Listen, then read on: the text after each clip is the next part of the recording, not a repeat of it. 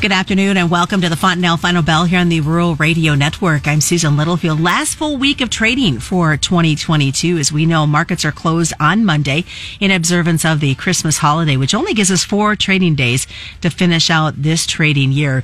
Just another, it's just kind of the quietness of the holiday trade that's going on as we head into this holiday break. We're going to take a look at some cross currents, some things that are happening within the markets. No surprise that South America has got a decent crop from the Brazil perspective, but there is the struggle going on in Argentina.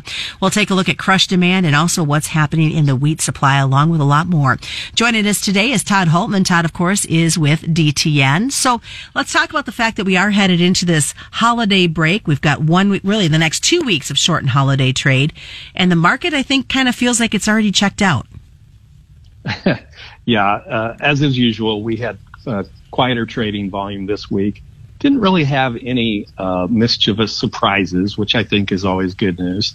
But here at the end of the week, it was nice to see corn and wheat trade higher at the end of the week and finish things out on an up note.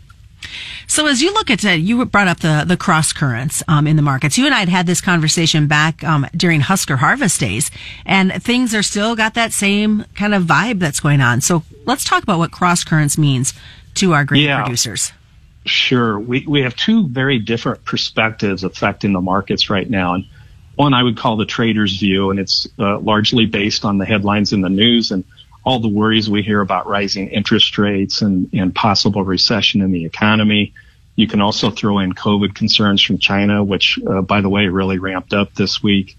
But those sorts of kind of ongoing worries about the economy at large.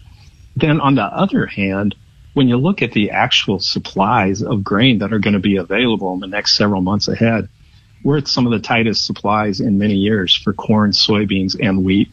Altogether, we've had drought situations this year. Of course, we've had the war in Ukraine and just a host of factors that have really limited our production the past year, and are setting us up for a tight supply situation this winter.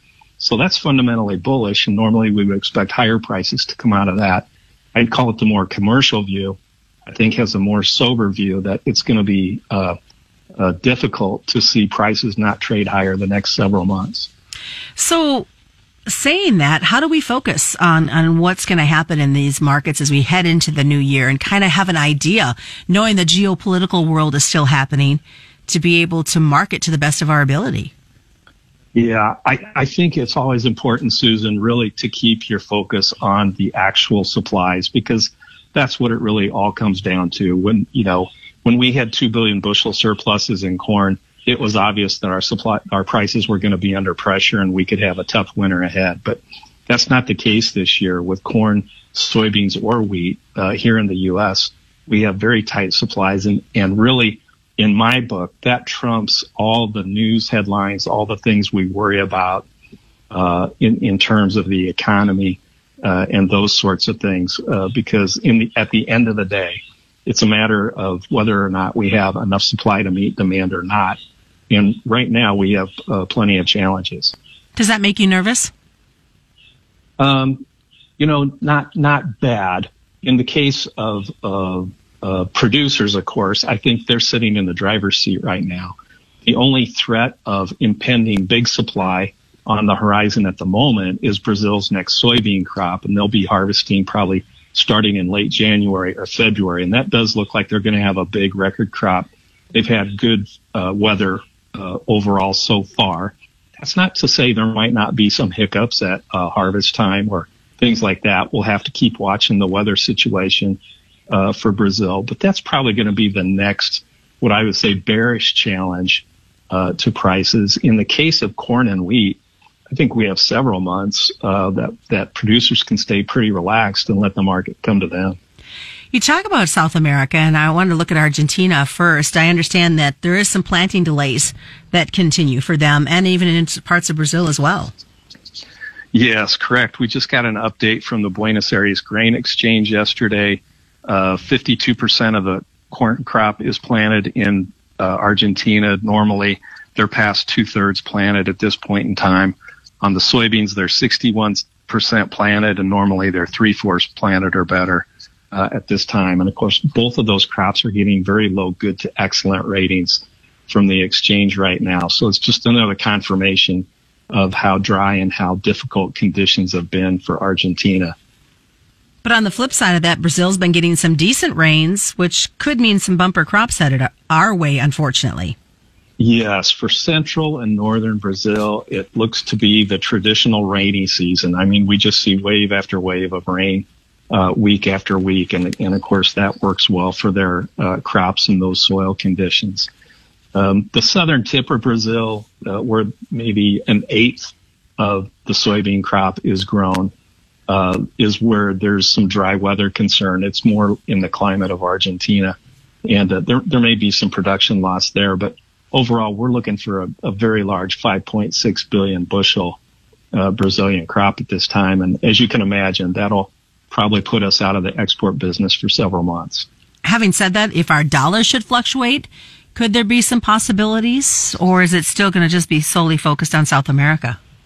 Yeah, there's one of the outside concerns where traders can get nervous about. But the funny thing about the dollar is that it does play a part in the wheat market. It doesn't really have so much impact on our corn and soybean prices. And the reason is because our main competition is with Brazil. And if you compare the U.S. dollar to Brazil's currency, the real, both of those currencies have actually stayed fairly even throughout the past 6 or 7 months. So it's just not the same situation there. We're not having a currency battle with Brazil at the moment. And that's somewhat good news. All right. Well, stick around, folks. We do have a lot more coming up as we continue with this Friday version of the Fontanelle Final Bell. We come back. We'll continue to take a look at what's happening in this grain complex and a purchase with Mexico. It's the Fontanelle Final Bell. Hey, Tom, I see a Fontanelle sign there on your North 80. That corn looks pretty good. Well, yeah, my neighbors had good luck with Fontanelle, so I decided to give it a try. They've been around for quite a while? Well, sure have. In the last 3 seasons, Fontanelle's 15 top-yielding corn products had over a 9-bushel advantage over Pioneer's commercially available leading volume corn products. Wow, that's impressive. I'm thinking I might add some Fontanelle to my farm. Well, just contact your local dealer or go to fontanelle.com if you want more information. Read and follow pesticide label directions, grain marketing, and other stewardship practices. Welcome back to the Fontanelle Final Bell here on the Rural Radio Network. I'm Susan Littlefield. Continuing our conversation with Todd Hultman. Todd, of course, with DTN. And as we look, we were talking about the soybean crop coming out of Brazil. Let's look at the crush demand. How is that looking right now for us? This has just been a stellar year for soybean processors, Susan. It wasn't that long ago we heard about third quarter earnings from Archer Daniels, and they reported over $1 billion in third quarter earnings. It was the best third quarter they've ever had. And it was largely due to the crush margins that we're receiving. The story continues to be the increased use of soybean oil for renewable diesel has brought new value to the soybean market. The crush incentives we've never seen as good as what we're seeing this year. Typically, if we look at the futures contracts and just the difference between what you get between crushed and uncrushed soybeans, in past years, that would be around $1.50 a bushel, maybe $2 if things were really good. Well, this year we've been consistently at $2.50 to $3 and higher on that futures pricing. So just continues to be a remarkable success story.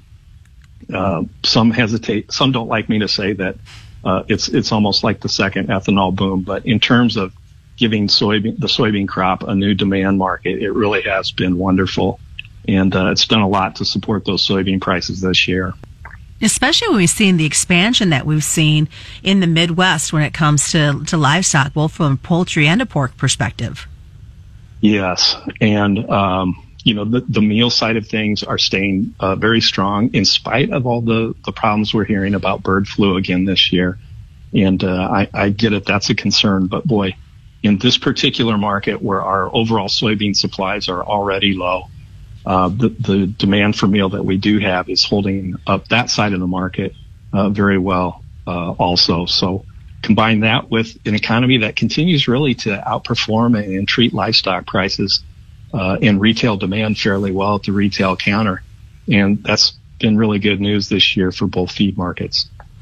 Look at export wire. I know that there's been some talks just in the last week between the United States and Mexico when it comes to GMO possibilities in 2024.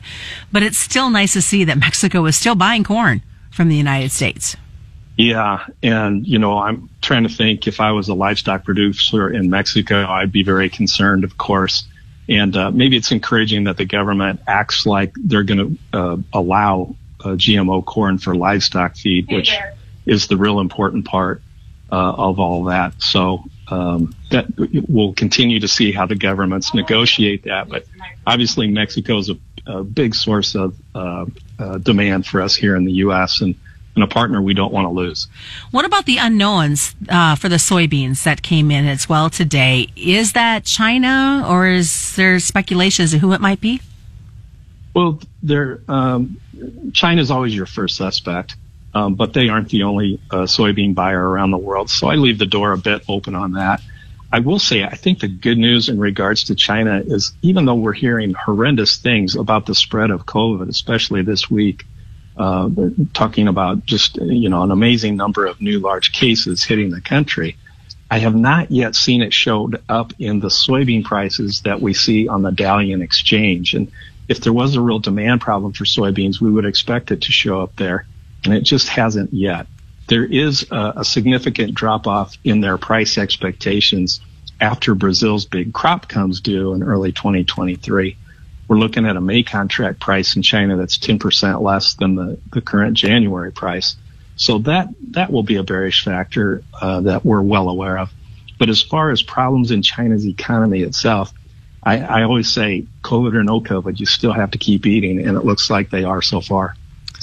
We talked a little bit about weather before we started this, with some tough days for these cattle guys.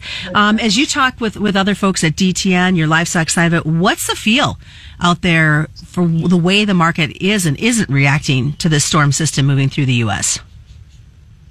Yeah, well, there is no doubt that we have a tight situation of available cattle. And for the first time in a long time, packers are being stressed in the prices that they're having to pay for cattle.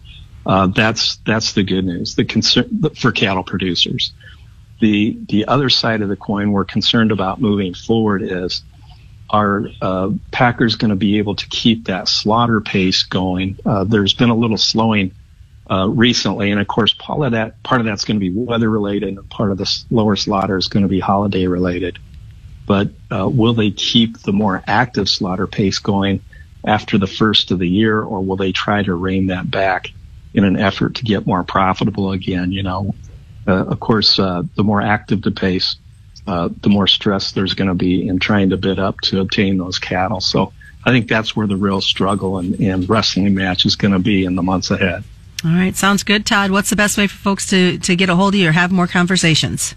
Sure. Well, my email is simple. My name, Todd.Hultman@DTN.com. Glad to talk. Thanks, Todd. Of course, want to remind folks, commodity futures and options do involve a substantial risk of loss, not suitable to all investors. Merry Christmas. That's the Fontanelle Final Bell, brought to you by Fontanelle Hybrids and all your local dealers on the Rural Radio Network.